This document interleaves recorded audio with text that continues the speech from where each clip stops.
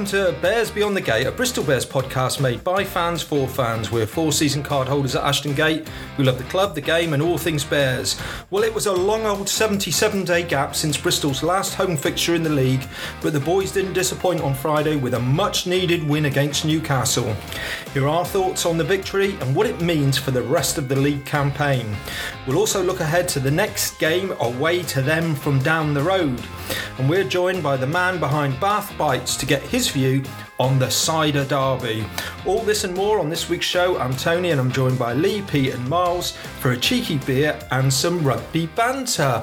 Well, Lee, I've been away for a while, and actually I don't think the four of us have been in one place to record this probably since early in the new year, so it's great to be back. It's good to see you all because, when you said 77-day break, I thought that was in between the four of us actually doing the last pod together, but it's fantastic to see you all. I should add to the listeners, I'm wearing my Spurs shirt because Tony's opposite me, and obviously there's a big derby match in London today, and Spurs won 2-0, so that's just from my friend TC on his reappearance. See, normally I'd be quite upset about that, but the fact that Bristol won this weekend, but more importantly, in my rugby universe, Camborne Rugby Club have got promoted back to the National League with 3 games to spare. So one Cornish lad in exile will be able to watch them at Clifton, Dings and Old Reds next season. So congratulations to Camborne Rugby Club. For 12 months until they get relegated again. Hey, who knows? Miles, I'm going to check to see if you can pour a beer and talk at the same time. How are you? Well, I can. It's a bit like the band getting back together this weekend. Yeah, I'm grand, thanks. I had a great night Friday night. And actually, when you say pouring a beer, it is alcohol-free beer. And I'm getting that sort of look from Lee as I pour it. But it's quite a nice little number anyway. Look of disgust. Yeah, absolutely. I've eaten all his nuts already, but he's... Hey, Miles, come on. Hey, it's a family show, come on. And did the Duchess enjoy herself down at the gate on Friday? She did, yeah. Our man Lee here couldn't make it this weekend, so kind of gave the ticket to the Duchess. I think she had a fairly good time. I mean, kept asking me the rules every 5 minutes, and there's no point asking me, is there? No difference what I do then, Miles. Absolutely. But she thoroughly enjoyed it, and zipped home to look after my daughter after the game. So, yeah, very good. And Pete, how are you, fella? I hear it's a big week for you. Big week. Big appointment on Thursday. Yes, right. I'm sure everyone will be pleased to know that I finally got my appointment to get my knee done. Total reconstruction. So yeah, I'm actually a bit nervous, boys, because it's general anaesthetic. So this could be the last pod I ever do. And actually, just talking about Miles, change the subject because I'm starting to get a bit nervous. Miles mentioning about getting the band back together, it just got me thinking. If we were a band, like who would we be? The Monkeys? Take that. Bucks Fizz? I feel like Robbie Williams when he rejoined Take That. Yeah. But hopefully it'll be for more than just one episode. Yeah. Yeah. I see a bit of the Jason Orange. Definitely. Yeah. I've been on the sunbed, so yeah, possibly. You're Gary Barlow, are you? I just said Robbie. I'll be Gary Barlow. You're the Gary Barlow. Well, the talented one. Well, talks the most. You're the one that likes to sing his own voice the most. Singer-songwriter. Miles is little Mark Owen. Yeah, absolutely. What, people wonder why he was in the band. Yeah. Little curtain haircut. This is why people have missed us for such a long time, boys. Dear. Yeah, and more award-winning podcast broadcasting. Anyway, let's crack on because, as we said in the intro, 77 days since the last league game at the Gate.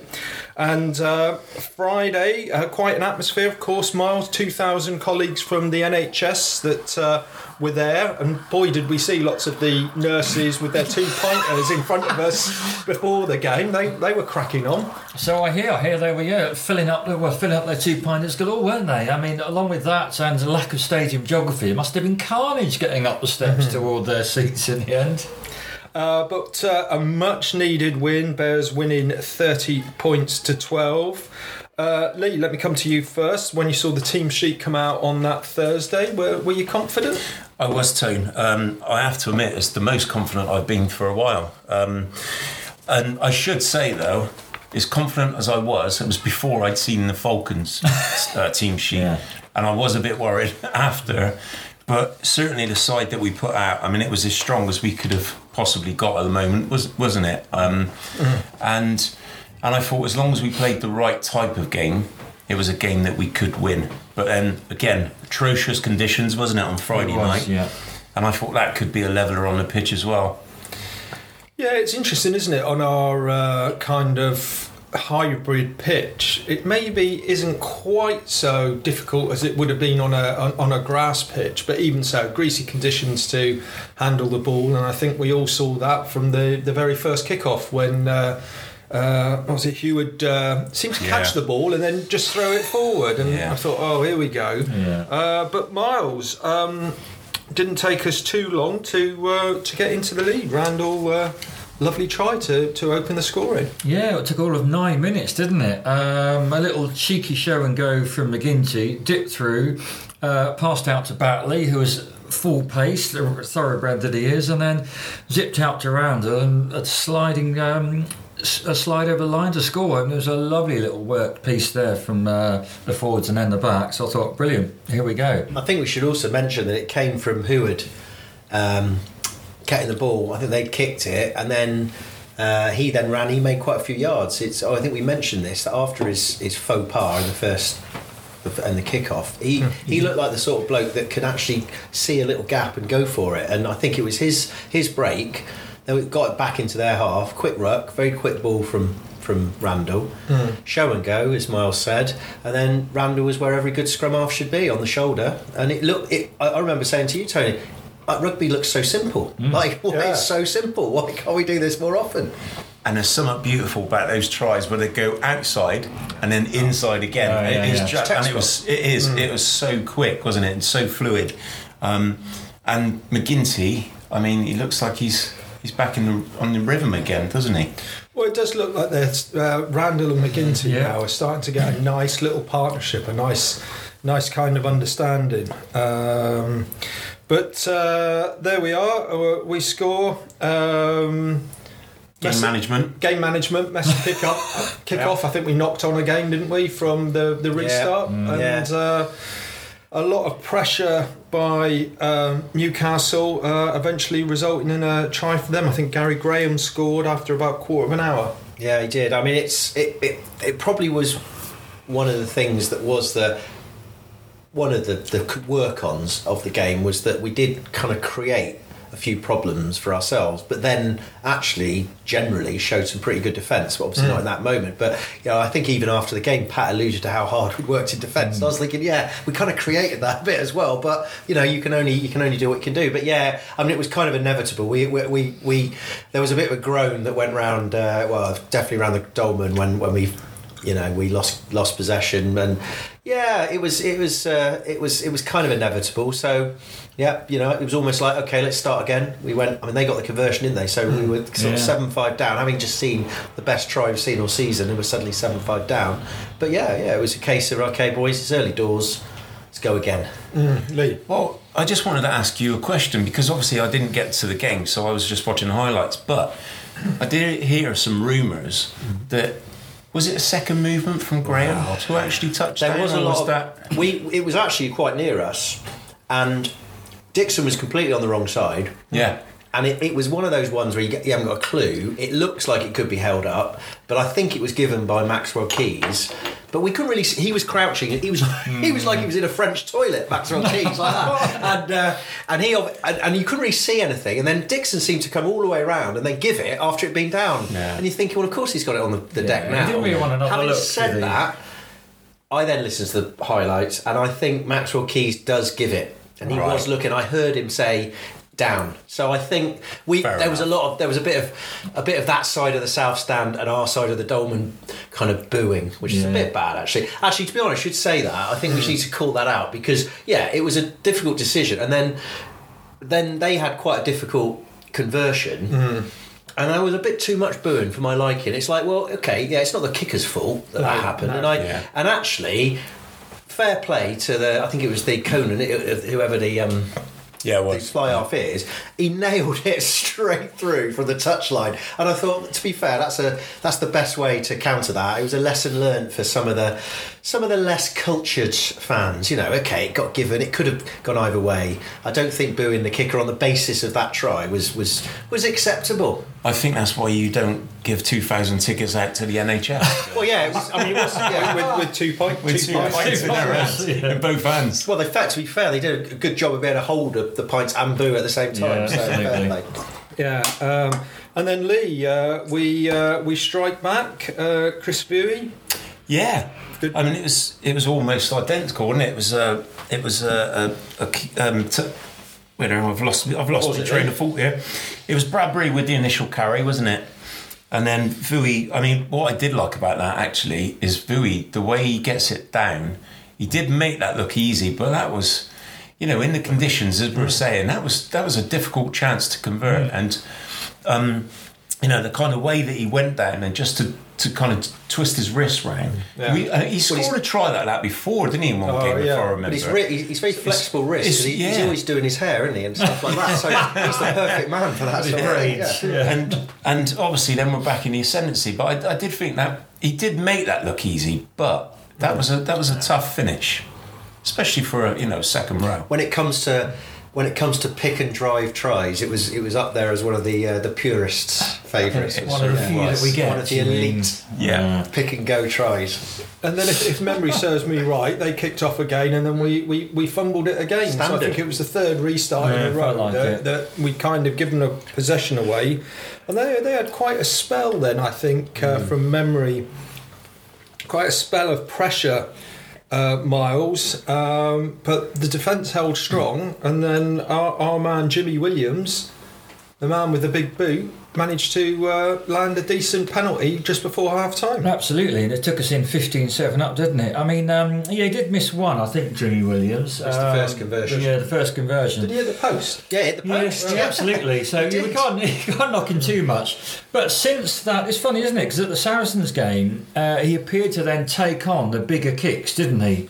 That perhaps McGinty wasn't. I don't know what's gone on really since that Leicester sort of miss. I'll tell you what's gone on. McGinty's lost confidence in kicking, and actually he's playing better for it. I think because he's in the last few games, Jimmy Williams is taken over the kicking duties, and I think that's helped. Big AJ. For McGinty, he can switch off. If he doesn't have to think about that as well, it's clear. It's a no-brainer. And he's got a hell of a boot on because he's kicking it from near the halfway line, isn't he? I mean, this is a guy from the Championship. He's used to kicking when the wind's swirling, in some pitches, sort of desolate pitch somewhere. So it doesn't faze him, does it? No, like kicking a turnip on an allotment. Yes, exactly. Kicking a horse. Down at Hartbury College. I've got to say, I have a memory of that penalty just for half time. It was just in front of it was just inside their half. Yeah, it was. And to me, it was like a 3/4 stab. I thought. I mean, he does if he he doesn't do the whole Johnny Wilkinson stuff. He just he's old school. He just stands there and he just leathers it. And I think, whoa, where has this boy been all season? Yeah. Well, I think the thing is as well, just psychologically, those extra 3 points at half time, going in 15-7, so more than a converted try up, it does make a difference. And I think, one of the things that we've all been critical about for the Bears is the game management. Actually taking those 3 points just to keep the scoreboard ticking along, the lead building, I think is really important. But what we should say though, and I don't know if you're going to come to this now, but even as important as that is Fitzharding holding up Graham. About 37 minutes. Because when I saw that, I was absolutely amazed. That was fantastic. The way he managed to get his body underneath the ball. Yeah. Graham had slipped a Toy, hadn't he? And it looked for all the world that he was going to touch it down. Yeah. And, the game changes then in that moment because, instead of it, it being 15-7, it could be level at half time, couldn't it, at that point? Or we could go in behind and...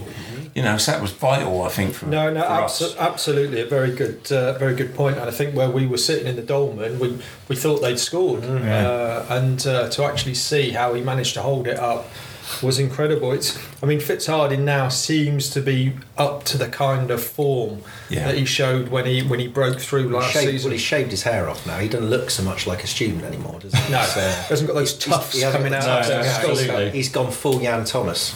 Yeah.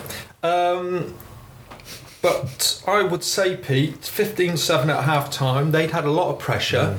I know we'd kind of broken, literally, most of their back line because I think they'd had two off. Penny. Injured and Carreras. Yeah, and of course I didn't realise until reading the report that their other Argentinian centre stayed at home because of the... Moroni. Birth of the wind. The child. So, actually, and then Radwan, we... beat up in the second half as well. He could barely run. Mate, it's a man's game.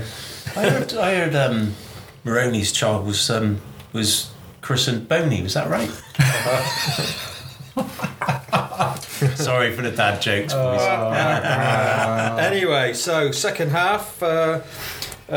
We're underway, and Mr. Randall gets his second. He does, doesn't he? It was fantastic. I mean, we were sort of, pressurising their line in the red zone with a sort of pick and go, and then on the try line, and little old Randall saw the tiniest of gaps, didn't he? And dived over the line. I never thought he was going to make it. I didn't think he'd actually scored, and lo and behold, Carl Dixon went round and raised his arm in the air and gave the try. So, fantastic opportunist. Brilliant. He's got every advantage of his diminutive stature.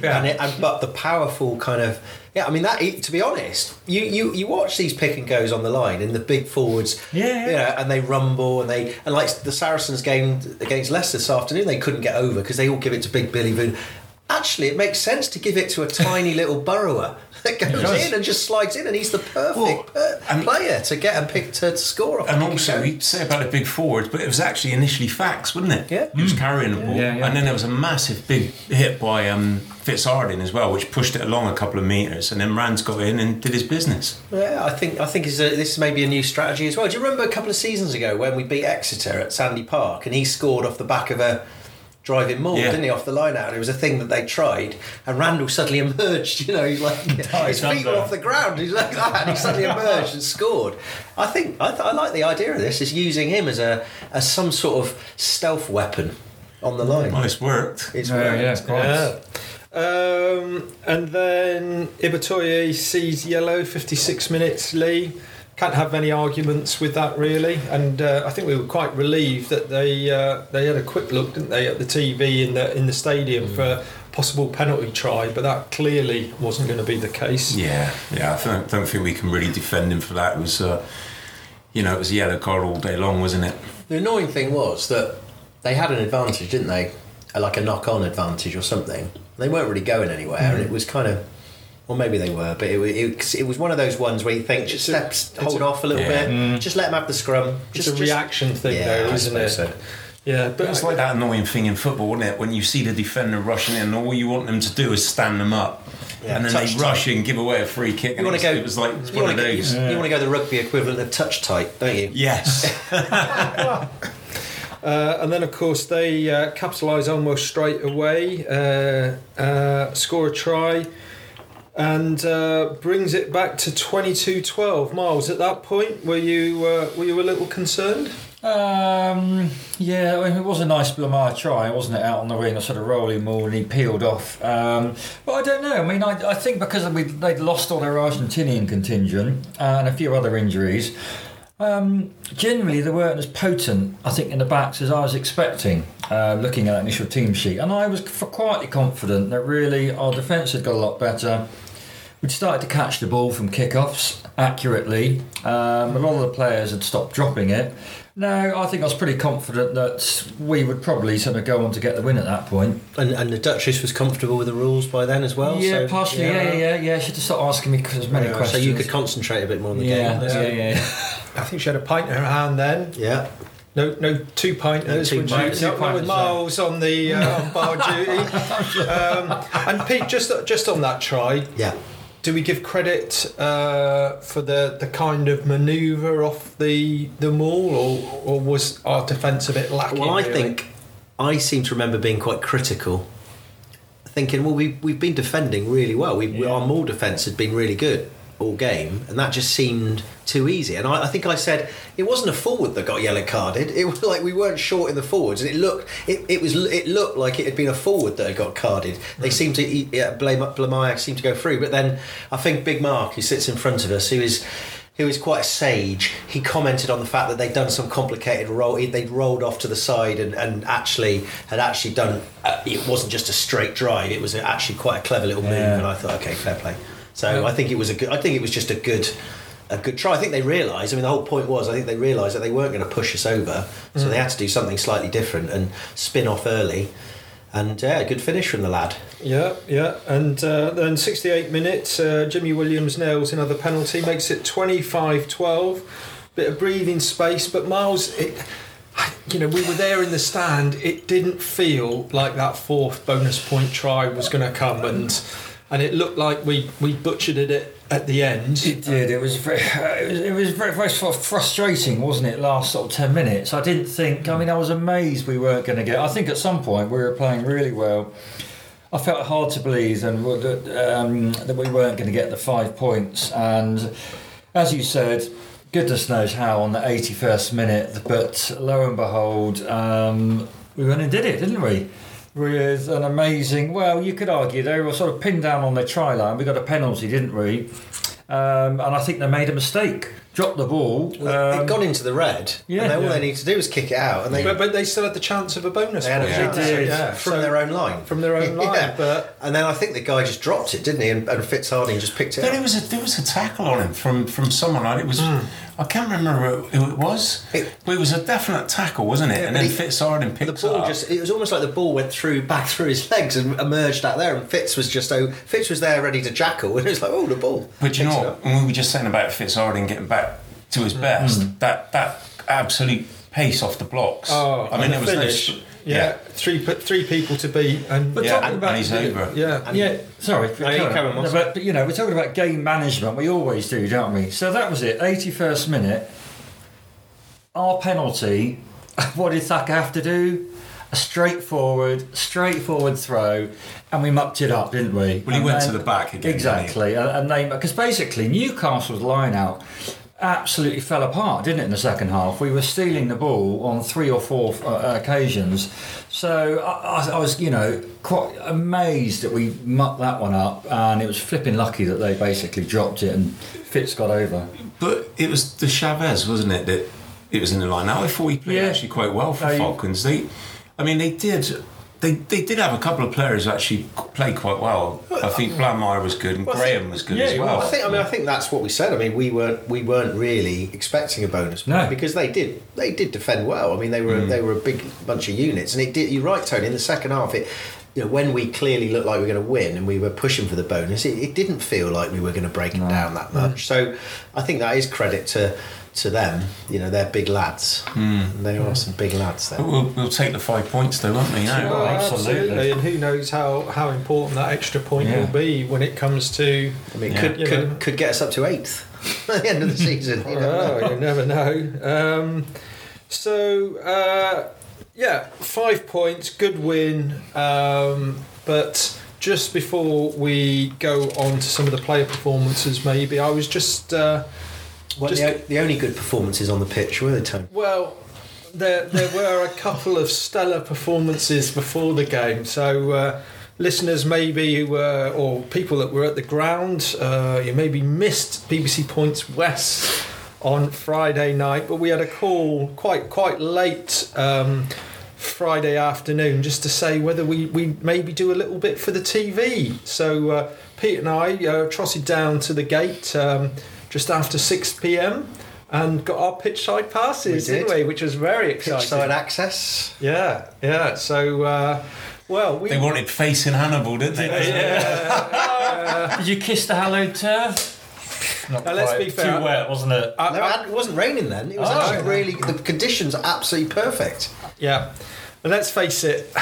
I've got a hunch that maybe what they were planning to do fell through. So there was a desperate scramble, and who they're going to call? Ghost. So anyway, we turned up, and while we were there chatting to the camera crew, Pete, a few people walked past us. We did well. Yeah, we were right in the corner.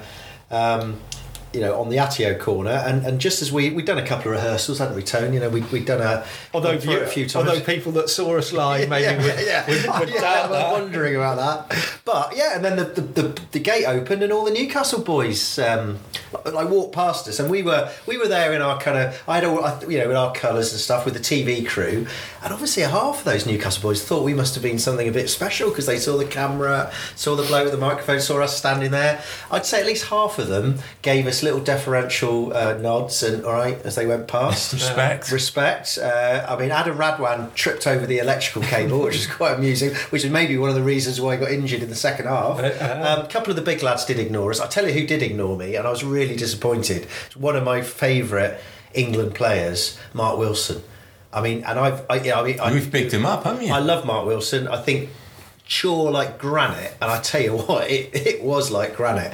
But I kind of was like, and he didn't even catch my eye. He was intimidated, but it was to be that close to Mark Wilson was impressive actually, because I think he's their forwards coach now. So yeah, it was good tone, wasn't it? And then we did a little bit of media ourselves after the game, took a few videos for promotional purposes, and then we had these passes and we didn't know what to do. We had this pit, we thought, could we stay here all game? We've got technically it says pitch side access. We could have been like kneeling down with the old put of water. We should have had a fake water thing gilet on and run. You could have taken the medical bags off. Could have taken the medical bag on the pitch. Yeah.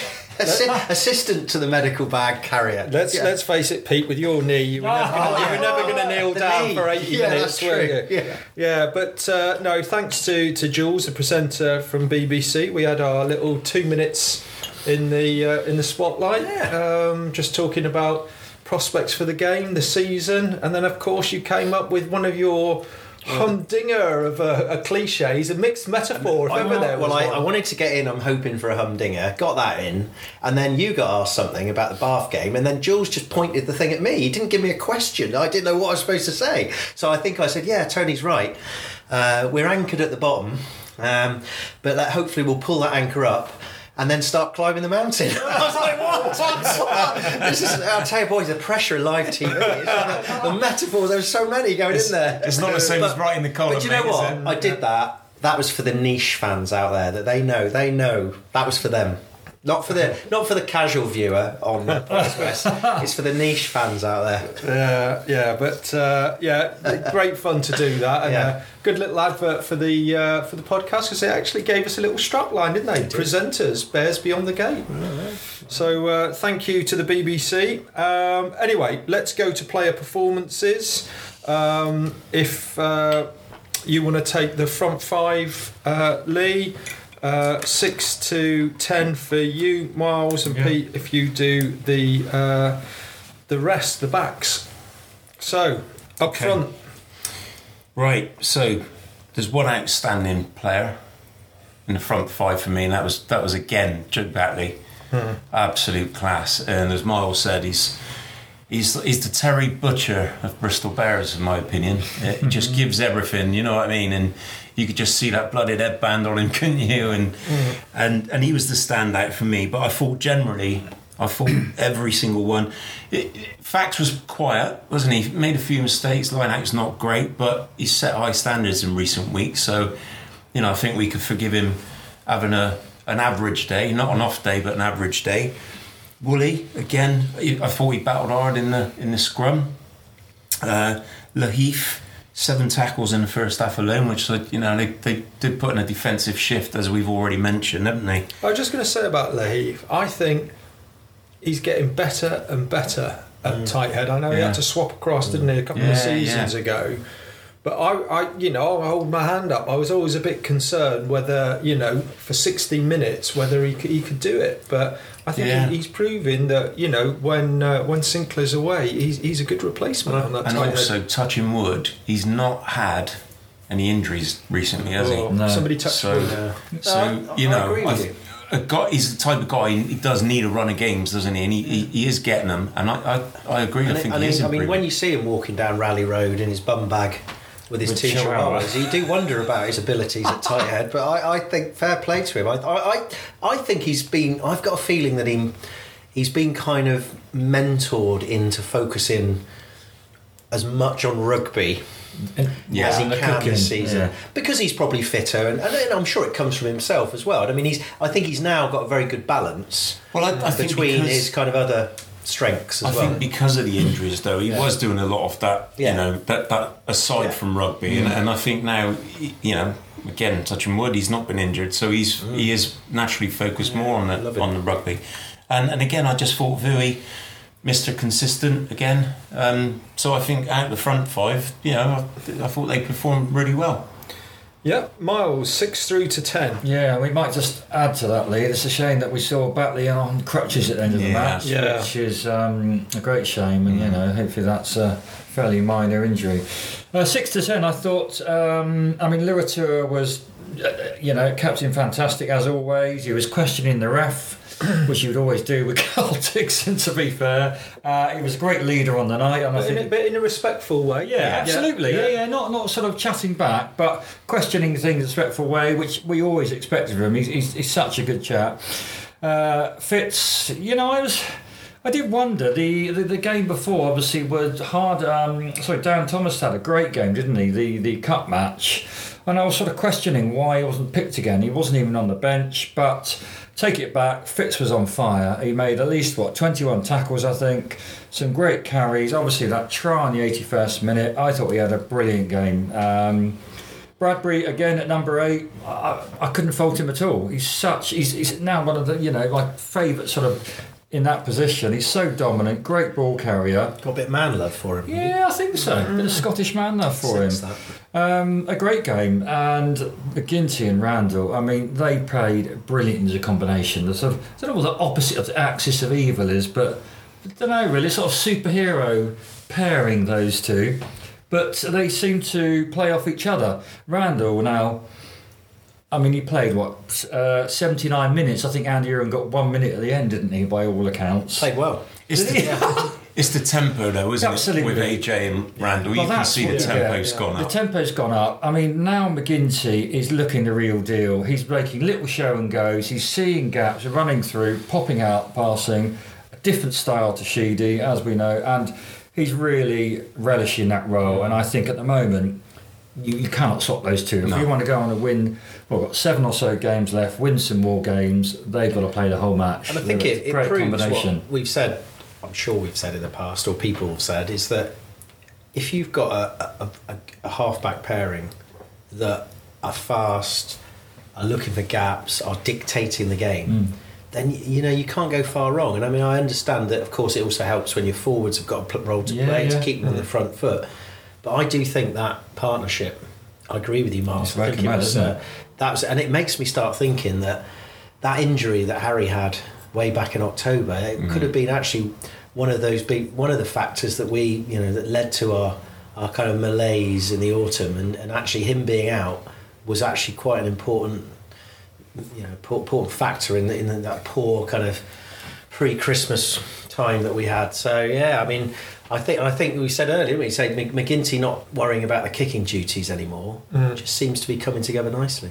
Yeah, absolutely. And you wonder whether Randall might, string a few games together and get back in the reckoning maybe for the World Cup squad. Yeah. I mean, I'd rather it be World Cup than so we can Than get Six the most out of this season. Oh yeah, no, Six yeah. Nations, no, but you think if he can put some good absolutely. games together, the next 10 games or so. You felt as though that he'd gone out of reckoning with England, but you look at what Borthwick wants to do, and you look at Mitchell coming on in that game last week, and you think, come on, you need scrum halves that are fast and think fast and move fast, and after I love Mitchell, I think he should be England's number one. I think there's a massive case to say that Randall could be his understudy if that's the kind of scrum half you want. There's an opportunity, isn't there, for England? There's definitely a place there. Yeah. So let's say anyway. Yeah. Okay. So let's go 11 through to 15 then. Well, 11, Ibitoy. I mean, he had a quietish game. I mean, in the sense that he didn't ever quite get a ball just in front of him when he was motoring full pace. He obviously got the card. I think those things happen. But he's always lively, isn't he? He's always moving, and he gets stuck in. Defensively, though, he had Ramon on against he was up well, against. So I think you're not gonna be a superstar every game, but you've got to do the basics well, and I think he is now our number one. Yeah. Number 11. We've spoken a lot about Williams. I mean, I refer to him as chunky, and my other half said I was a bit disrespectful. I meant that in a positive way. I meant that in a. This is a guy that he's got no fear. He comes out of Hartbury. He comes out of all of those windswept grounds. He's not fazed by facing. Do you love the cut of his jib? I think. I don't. It's not the jib. I love the whole mainsail. I'll tell you what. And I just love the way that he just stabs that ball about 100 yards. So, again, it raises the question: why is it taking him so long? Like, why has it taken so long for that to be seen? But anyway, and I think so. Fair play to him, and I think if we can get as many games out of him now for the rest of the season, that's a real bonus for us. You could make a point for having a load of these players. How long has it taken? Ibitoye, for one. Miles was shouting for months and months for him when we knew he was fit. But anyway. And then Semi does what Semi does. He takes the ball. He never kicks, does he? There was one chance where he got it deep, and I was like, "Go on, Semi, go on!" He just, I can't do it. I've just got to smash into as many people as possible. And it's difficult with Semi because sometimes you think. There's no end product in that sense.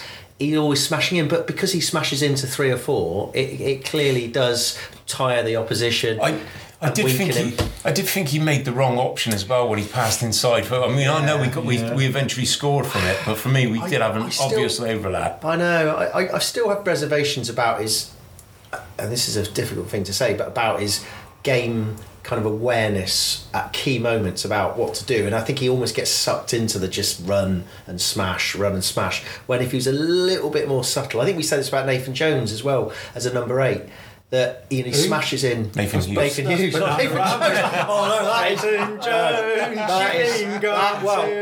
That's a niche reference, and listeners know why that man has been on my mind, and I can't get him out of my mind. Yeah, but Nathan Hughes, we always said he just lacked that tiny little bit of finesse that would have made him 10 out of 10. But yeah, he's fit, and we'd rather have him playing than facing him, wouldn't we? Absolutely. And then Nualango, again, a slightly quieter game, but that doesn't mean he wasn't working hard. He was putting big hits in. You can't underestimate how a physical presence like that drains the opposition as well. 58 metres from 7 carries. Yeah, and he's got away with one, didn't he? He went a bit high, didn't he? Yeah. I think he managed just at the last minute. What, Caesar? Yeah. Surely not. He's back at Bath next week. This time last year, To be fair, we were all expecting. First game back, we were expecting a white knuckle ride with his defence, but actually he's been very disciplined. And then Noah Heward. I think. He's now come of age because me and Miles saw him at London Irish in that collectively poor performance, and he did nothing there to get us excited. He had turned out in a Premiership Cup, and then he had that Prem Cup game against Sale when he scored that worldie at the pitch, and I remember when we signed him thinking, I remember seeing him for Worcester and thinking what a great potential player he was, and I think now he's actually shown us. I think we've got him on a 2-year contract. He's a fullback that we need. So one outrageous offload to Siva as well, wasn't it? Loving it. Running out of defence. Great performance. We got the win that we so desperately needed. Oh, absolutely. Let's hope we can kick on from there.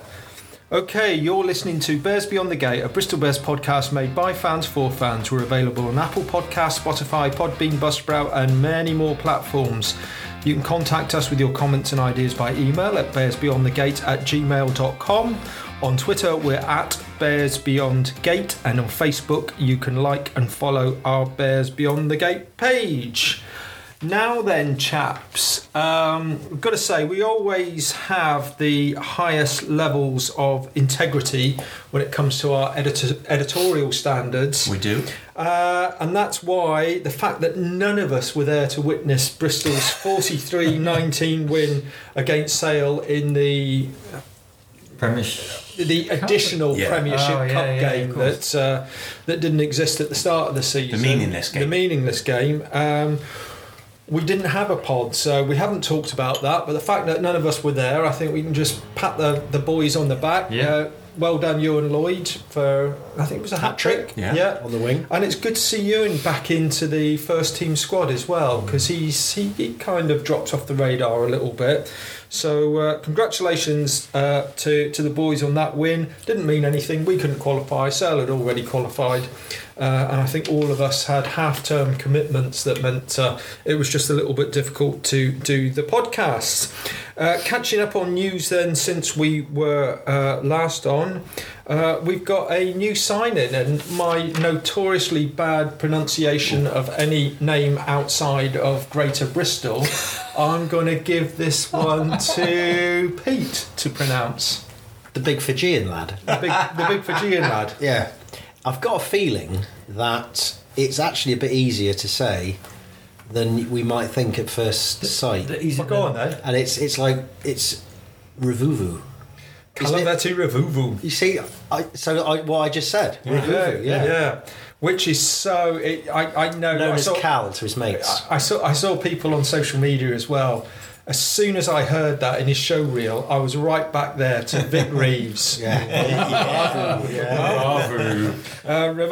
So 24-year-old, standout season for the Fijian team down under. And a number 12, a hard-hitting, gnarly, nasty number 12.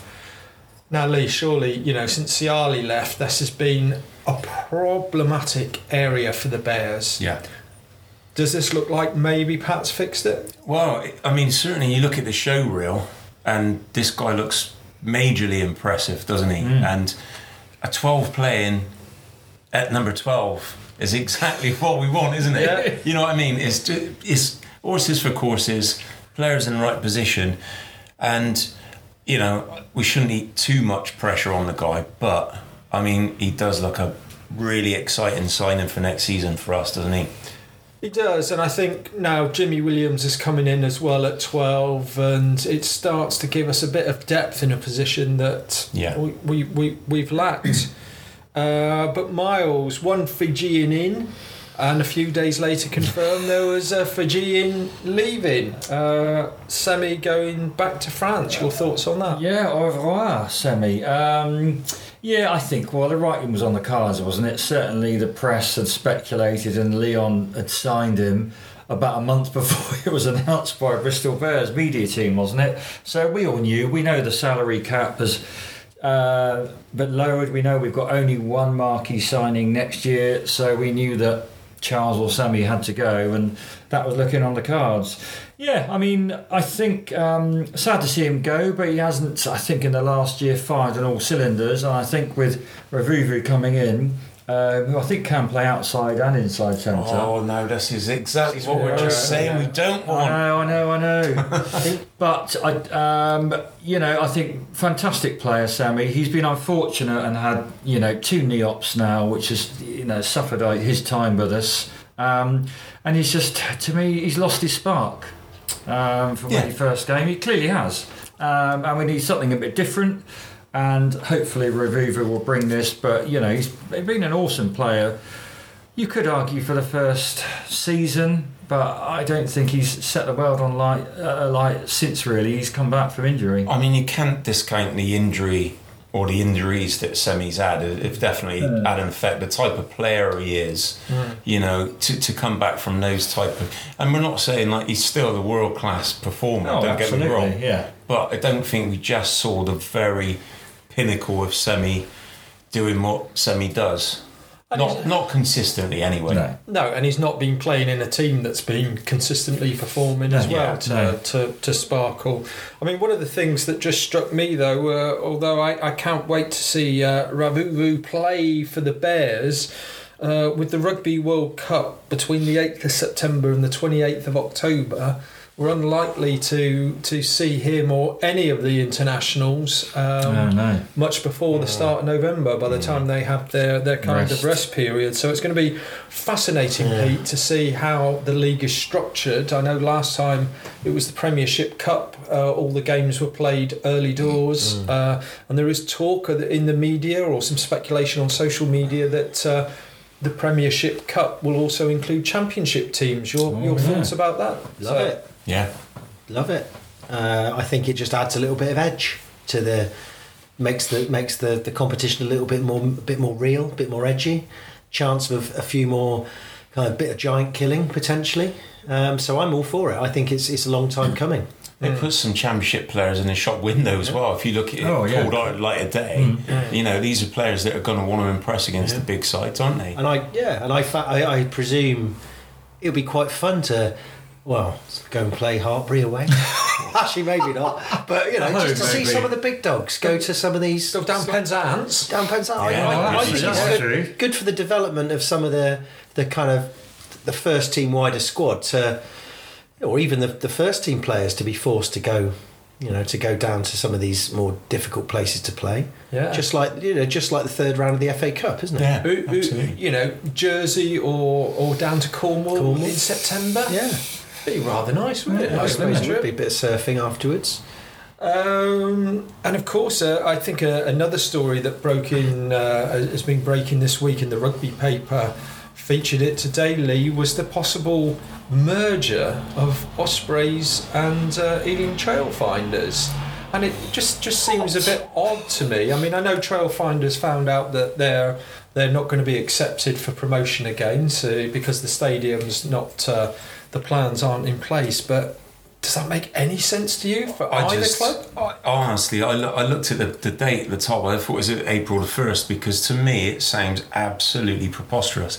It's just, surely that's not going to happen. I mean, it just seems like a complete no-brainer. But having said that, the Welsh Rugby Union is in such a mess at the moment. The regional side, everything really is such a chaos, and I just feel like it shouldn't be even talked about. But just the fact that it is being talked about just adds to the whole complete nonsensical farce, I think, in my opinion. That is Welsh rugby at the moment. Absolutely. Imagine mixing like a Cafelli cheese with a vintage cheddar. You'd never do it, would you? No. Just wrong on all levels. It is. Yeah, there we go. Anyway, let us not forget, because time is ticking on. I know the four of us haven't been together for a while, so we are yakking a bit, aren't we? But we've had quite a lot to cover. But the important thing to look forward to now is the next game against Bath on Friday. But before we talk about it, Pete's Premiership preview is back. So let's listen to that now. Well, I'm really excited to be joined by Matt Price, who tweets as @BathBites for one of our slightly irregular Pete's Premiership preview. It's such a big game between the two teams. I thought it was time to dust off the old microphone and the Zoom and have a chat. So, Matt, I really appreciate you talking to us again. Quite a while since I think I spoke to you. We did have a chat last season. I did initially get those Bath Plug boys, podcast boys, to talk to us, but they're a bit unreliable and actually they went a bit too hard when we were hammering when we were much better than you, and they were trying to punch above their weight. So I thought, let's go to the voice of reason, so we get a decent summary of the situation. So Matt, anyway, how are you doing? All good? Not too bad, thanks. That was a lovely introduction. Thank you very much. Yeah, well, the voice of reason, but of course, I expect to have a little bit of niggle here and there. You never know, because it is Derby Day. Maybe a fraction. Yeah, maybe a fraction. Anyway, you've had a few ups and downs. I mean, we've mainly had one big down and stayed down, as I'm sure you lot have been observing. But I mean, one thing we observed from our the comfort of our end of the A4 was you started to sign loads of Worcester players, as far as I could see, and that's been pretty good for you, hasn't it? It was a very shrewd move by Van Graan. He saw an opportunity. We had space. He jumped in and picked up some very, very, very decent players. Obviously, Ollie Lawrence says it all. The weekend playing for England, man of the match. Ollie Lawrence's game against Saracens was just, he ran the show. He was the best player on the pitch. Ted Hill, absolutely superb. Fergus Lee Warner, I think we don't know what's happening with him. He sounds very Bath-like. No comment. But he's just come into the second row. He's been keeping Dave Atwood out. We've been a bit light. Yeah, I don't know. He had some stint down the road, and some fans weren't happy to see him go. But no, he's been possibly without Ted Hill and Ollie Lawrence, he's been like the signing of this season. He's been so good. Again, we still don't know what's happening with him next season because we've only gotten to the end. I would hope Bath are making bids to try and get him, but we don't know. We've re-signed a lot of players, which is good to see. The commitment and stuff, and some Scottish blokes come in next season as well, which seems to make a lot of teams a bit nervous. So next season's looking very good, and from this season we look a lot better. We've had like 6 losing bonus points. Okay, they're losing, but that's how close we've been. We pushed Saracens to the wire. We pushed Quins to the wire. I thought that Piers Francis had hit that kick and was quite excited, then discovered that he didn't, and you guys won. So we've been pretty close on a lot of games. We won 3 games on the bounce as well, which has been quite a long time since we've actually done that. So that was. I would say you would all been cracking open the champagne when that happened. I say we're bouncing around the walls on the second win. When we got the third one, we could barely contain ourselves. It was like Christmas come early. That was it. We were winning the league from that moment on. Something we could only dream of, to be honest. But anyway, I'll tell you what, there's a couple of things you mentioned in there I might pick up on and ask you a little bit more. So first off, Van Graham, how do you see him as a coach? He's come in and he set out what he wanted to do each season, and he's been quite open, honest. He's given interviews, he's given like his half-season report and things like that. One of the first things he wanted to do was to shore up our defence. Yes, we haven't been winning games. We know that with Bath, the first 20 minutes is when teams score. For some reason, it takes us halfway through the first half to actually realise that we're standing on the pitch. But from that moment on, they kick on. But the defence has been a lot stronger. There have been a few very poor lapses. But compared to, like last season when we were just shipping points for, fun, you look at Gloucester's absolute nilling us, 60-odd points to nil. Saracens beating us 71-17. We were seriously conceding points, whereas this year, I think we're on minus 23 on points or something like that. So we're pretty... the defence is, yes, we're not winning games, but it's showing that the defence is getting stronger. And then once he's got that, he then wants to start working on the attack, hence Finn Russell coming next year, which I think will push on. Well, that was the next thing I was going to pick up on. I mean, that's a massive statement, really. But it was interesting. I don't know whether you read the rugby paper, but I noticed on Sunday there was a quote from one of your... Nick Abendinen. Old boys, Nick Abendinen.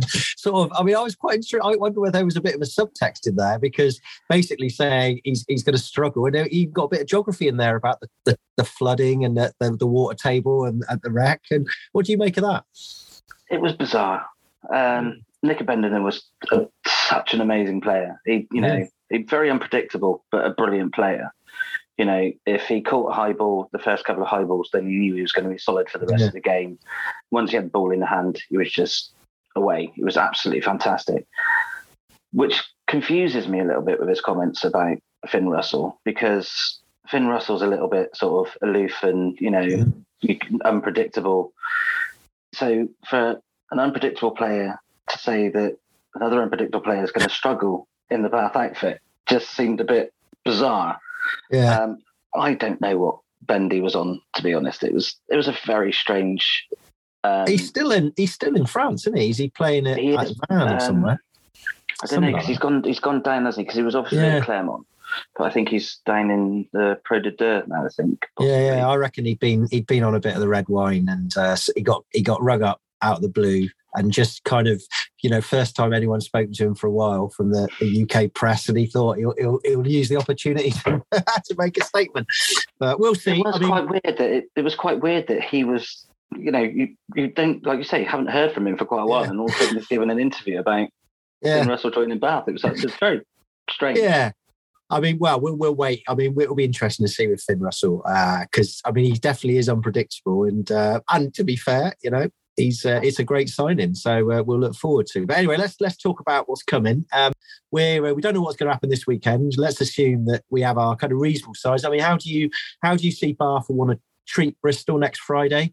How do you think you'll play? Do you think you'll worry about us, or do you think you'll just do your own game, or how do you see it? It's a must-win. If we do want to push on in the season. Obviously, we're both bottom and second from last. It's not exactly been the greatest, but the league is so tight. I think it's something like about 11 points between bottom and third, or something ridiculous like that. It's so close. And both teams have got a game in hand as well, over the teams above. So, a win for either club will do massive, but we need to get some wins under the belt if we do want to try and start making a statement. We will take the game seriously. We're also quite thankful that half of your front row is with England, as long as they stop kicking each other in the face. But again, we don't sure. I mean, Tom Dunn's been released back to Bath this week, so we're not sure whether he'll be available. But then we were hoping that Will Stewart would get some game time for Bath before going with England, but he's now back up with England. But we've got some good players there. We will take it seriously. I can see that this will be the game that they want to put the strongest available team out. It's the one that we would. It's the same as everybody's saying about Saracens and Tigers playing each other. That it's not right that it's happening during the Six Nations week, because everybody wants to see these teams going toe to toe with their best players. And it's the same, Bath v Bristol. They want to see the two strongest teams that both teams can put out to compete against each other. So we will want the win. We will go for the win. It'll be at home. It'll be a Friday night. So it'd be a hell of a good match. But fingers crossed we can get the win. Yeah. I mean, I don't quite. Yeah, it will be. It depends maybe a little bit on the weather as well. I mean, it's February. Well, it's going to be. Who knows how that might play in? And I don't know if it's high tide on Friday. We don't know. Although I suppose the tide doesn't go that far. But anyway, I think that's a fair comment. It's quite hard to judge. I mean, to be honest, like you say, it's a must-win for both sides, just because it's always a must-win for both sides, whatever the situation. But actually, for us, it's we are kind of licking our wounds a little bit, aren't we? Having been riding high over the last couple of seasons. But yeah, that's what we want, though. We want rivalry.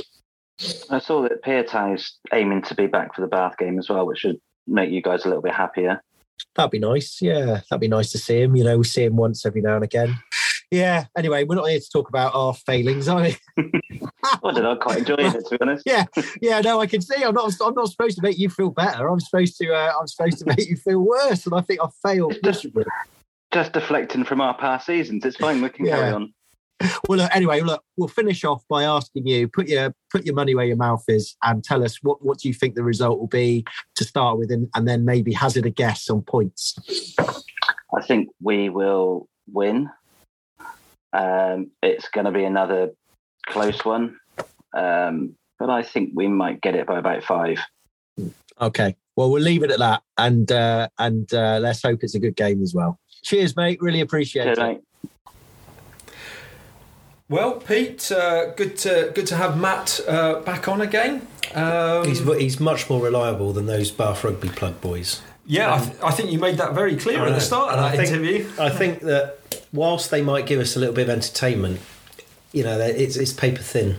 And I had to go to someone with some gravitas to get. I think we've got to take it seriously. I wanted a proper insight. A knowledgeable Bath. Get you since you've been on the BBC TV. Dear. I know. I mean, going to Matt was like being on the BBC rather than going to like Dave. Something like that. No, very, very good interview. But I think he's tweeted after After their loss. that maybe he's not quite so confident. He's redacting everything he said. I told him it's too late.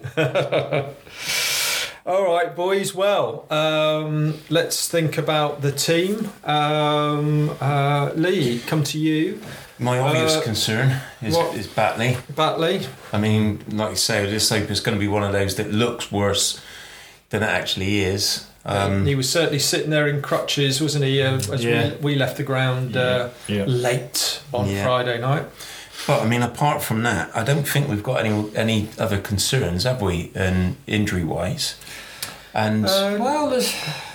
No, but remember, there was a little bit from John Elvey this week, wasn't there? That you felt he'd been duped by Pat. Yeah, well, about the announcement of players coming back, and none of them were actually on the team sheet for Friday night, were they? Yeah, but I've got a theory on that. What's that? Yeah, my theory on that is because he did break the news of the Fijian Ravuvu come into Bristol, and I just wonder if he just went a little bit too early for Pat's liking in that respect. Pat fed him some, and I think Pat did the old Glenn Alder when he was an England coach, wasn't it? But I'm pretty sure he slipped a couple of sidewinders in for him. Am I right? Did we see Jeffries warming up in the sub-subs? He was in the yellow. So there we are. So he is there or thereabouts, isn't he? Joycey. Joycey. I mean, Joycey would come in for Batley. Straight swap. Or even Holmes, because Holmes was on the bench, wasn't he? He was.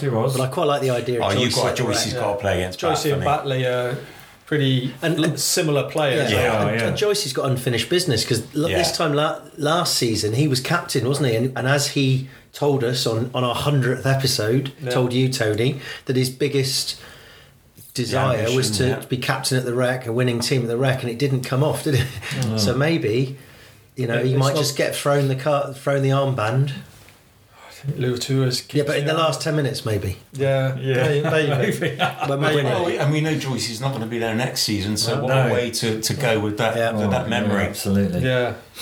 But any Miles, any thoughts on potentially changes? Other than injuries, I don't think so. I thought the team sheet was the best we could have played. I mean, there is talk of Sir Charles bit muddy being back, but you're right, still going to be a bit muddy midwinter. Have you seen the changing rooms at the Rec? They're definitely not in his contract. I mean, he's not going to be on a plane in front of some temporary scaffolding, ideally, is he? But I give Hewitt another chance. If Charles is not 100% fit, just wait perhaps till he's back at the gate. It is a terrible pitch. It's going to be a very different game, isn't it? It's exactly what we've just been saying now. Hewitt's used to playing on these pitches. You know, so for him it would be like Jimmy Williams we're loving it. Yeah. There. Jimmy Williams will be thinking he could score from R22. He can kick one. He'd be rolling around like a dog on that pitch before kick-off, wouldn't he? Yeah, it'll be another grim Friday night under the lights. No, I mean, in all seriousness, we are on a confidence roll. We've got momentum, and to be honest, we've got momentum since the Saracens game, which we played very well at. So we're on the up. They've had a bit of a dent this weekend, losing to Irish with a relatively strong team out, as far as I could tell. Maybe not Ted Hill was probably the only person missing, and obviously Ollie Lawrence. But then we're going to be missing our front row. Yeah. So I mean, I would say they're going to be more worried than us. They've got more pressure on them than us. So I say don't change what we've already got. Yeah, and of course we shot up the table, didn't we? Above Newcastle and Bath. Bath are in bottom position, so we shot up the table like a firework off the dolmen. Like someone had lifted that anchor as we floated up the mountain. I mean, you're right. I mean, if we win, we stay in the same position, don't we? But it starts to make a gap. Yeah, a little cushion. We got a game in hand, remember? Yeah, but more importantly, above all that, it's beating them, isn't it? That's position-wise, it's irrelevant. It is irrelevant, especially after last season as well. Where we hung on in there, didn't we? With the 14 men, 13 at the end, and then they scored in the dying minute. Okay, prediction time. Then let me come to Miles first. Okay. Let's go give it the win, lads. I'm going to go for. I think it'll be closer than we think. 21-19 Bristol. Oh. Okay, Lee. I'm going for a bigger margin of victory. I think I'm going to go for 32 Bristol, 18 Bath. I do feel confident. Pete. I feel confident, not that confident, but Matt said 5 to them, win by 5 to them. I'm gonna see his 5, and I'm gonna raise him 4, and I'm gonna say Bristol by 9, as in swap it over as Bristol winning. Yeah. So what's the score then? I've got to get It's a geography teacher. I think we'll Boys, everybody 9-0. hold their fingers up so we can work this out. no bonus point. 3 tries for us. So I'm going to say 21. 23-15. No, 23-13. That's 9. 23-13. That's 10. 23-14. That's what I'm saying. You got there in the end. 3 Pete. tries to 2 then. Well done. I am going to go for a 21-15 Bristol victory. I think it will be tight. I think that's the first time we've all been that confident of a win now in a while. Yeah. That's the first time we've had a league win. Quite. First league win in about Since September. Since wasn't it? Irish, probably. Yeah. Okay, well let's we're nearly there. Let's round up on a couple of other things. Good to see the women's team back to winning ways. A 55-7 away victory away at DMP Sharks. The under-18s played tonight. I think the game finished just after we came on air. They were in the fourth playoff and narrowly lost to Leicester Tigers 19 points to 14. So finished in 4th place this season. So still congratulations to them for finishing so high. Of course, one thing we haven't talked about, Miles, is of course our Bristol boys have been playing for the Red Rose last couple of weeks as well. Genge and Sinclair. Absolutely, yeah. I mean, they've some pretty decent performances. I thought so. Obviously, we eventually got the win. They didn't against Italy, who have come on massively. I think in the last couple of years, really, haven't they? I mean, they used to be. Whipping boys, didn't they? Whipping boys is the word I'm looking for. But now I think they're coached well, they're running well, and they scored a couple of tries, didn't they? Lovely tries against us, and obviously nearly beat France. But I thought Genge and Sinks had a great game. I mean, bit of man love there. Genge gave Sinks the boot accidentally, and I think he's now got stitches all down his nose, hasn't he? So whether a bit of Vaseline this weekend will see him start against in Wales at the Principality, who knows really, but they've been playing well actually. Other petroleum-based products are available. Miles has got all of them. Yeah, and happy birthday to Genji. I think it was his birthday this week. So he's had happy birthday, Baba. Well, That was Christmas. That's when he missed the match. I live in the past. And then we'll finish off with a bit of speculation. Now we're starting to put 2 and 2 together and get to our inevitable 74. Yeah. But we think maybe a big name, Pete, just might be staying around. Well, yeah, we're talking about King Charles. We haven't heard anything about it. We've all assumed that because his contract's up, that he'll be off at the end of this season, and Max Malins gets signed to cover. But I just have this feeling that Charles doesn't strike me as the sort of bloke that can be that bothered to pack his house up, go abroad. He's got a young family. I believe he's just got citizenship. He's been on a good wage. You know, maybe he's in. We don't know, but maybe he's invested his money wisely in property or a coffee shop around BS9. And I just think if he was offered another year as our marquee, basically, you know, it's going to be more difficult to attract really big marquee players. And despite the fact that we sometimes take the mickey about him not being, performing on a regular basis, but when he does, he's an absolute class player, and he's a class player for the Premiership, and that's the whole point of the marquee system, by the way. Everyone seems to forget that when they moan about Bristol. He's a marquee's there. So I have a little theory. It's based on absolutely not a lot, apart from putting 2 and 2 together and getting 75. But maybe there'll be an announcement that he signs one more year.